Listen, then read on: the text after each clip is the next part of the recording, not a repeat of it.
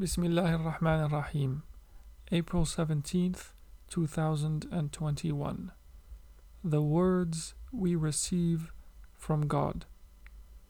A commentary on verse 37 from Surat al-Baqara by Shaykh Mohamed Faouzi al-Karkari Qaddasallahu sirrah. The verse reads, Then Adam received certain words from his Lord, and he relented to him. Truly, he is the relenting, the merciful. فتلقى آدم من ربه كلمات فتاب عليه إنه هو التواب الرحيم. The Shaykh comments, These were the words of repentance, of Tawbah. When God discloses himself to you in the name of At-Tawwab, the relenting or the acceptor of repentance, and the name Ar-Rahim, the merciful, he also sends down certain words into your heart. But what were the words that Adam received from his Lord? If we consider how Adam received the names, which we know are the names of God, and presented them to the angels, we can answer this question. You may imagine what they could have been, but as long as they are left unsaid, we ought to leave it that way. Some say that it was the formula of forgiveness. Astaghfirullah al-Azim alladhi la ilaha illa hu wa atubu ilayh. I ask forgiveness of God, the Magnificent, besides whom there is no God, and I repent to him. Others say that it was the formula of Tawheed, divine oneness. La ilaha illallah wahdahu la sharika lah. There's no God but God, alone, without partner. Because he wronged himself by setting himself up as partner to God, inasmuch as he acted on his own volition instead of obeying God's command, and so he had to return from this by proclaiming God's oneness. Still others say that it refers to the word of God revealed to his heart, as the Quran was revealed to us. In any case, what it means is that he remembered God and so was lifted back up after falling. We say that it means the Quran, for even if the sea were transformed into ink, the words of God, which are the Quran, would not be exhausted. They must have been the words of God, for he received them from God. Just as God spoke to Moses, he spoke to Adam. So when you sin, you should look for the words that God presents to you, and use them to repent to him.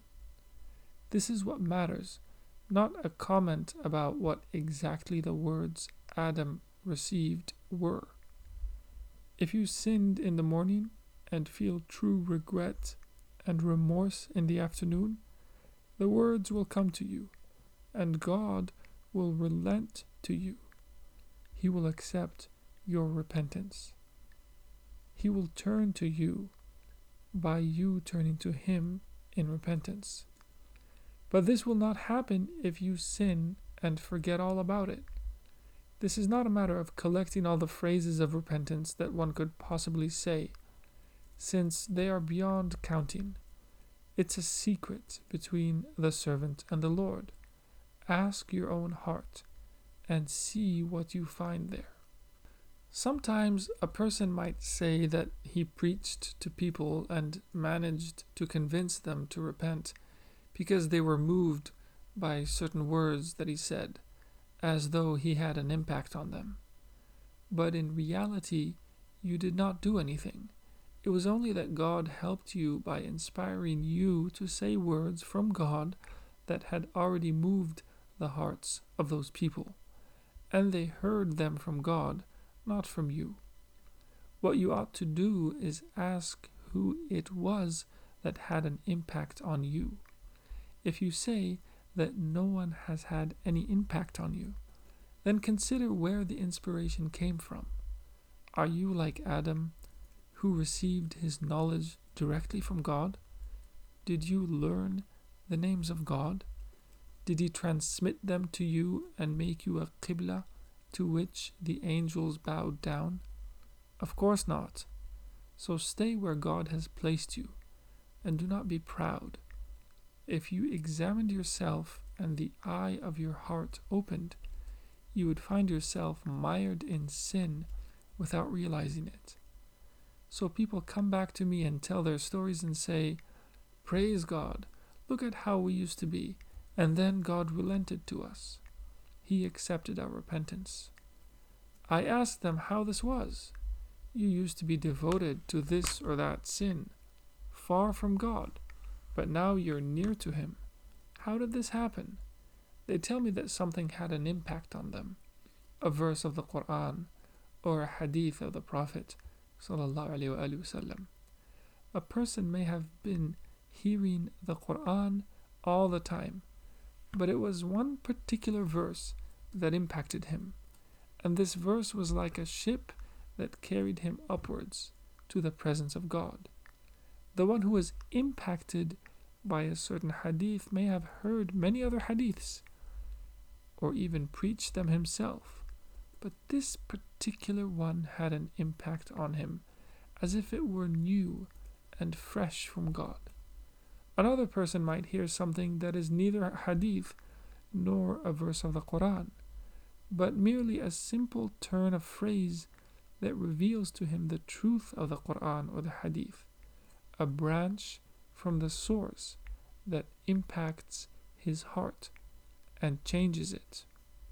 What this tells us is that when God relents to a person who turns to Him in repentance, He does so by disclosing Himself to him as at-Tawwab, as the oft turning in repentance, or the relenting, the forgiving, through those words that he hears. It makes no difference whether he hears them from you or from someone else. They impact his heart and function as a door to ascension towards God. When he receives those words, God relents to him. He does not receive them from you or me or anyone else but God. You may say that he heard them from Shaykh so-and-so, but many other people heard the same words and did not react to them as he did, because he heard them through God's hearing, while others heard them only through their own hearing, and so were not impacted by them. So it was for Adam alayhi salatu wasalam, and so it must be for you. After we fall from a high to a low place, we must look within ourselves and find a way out through repentance. The only way to repent is to recognize that you are a sinner.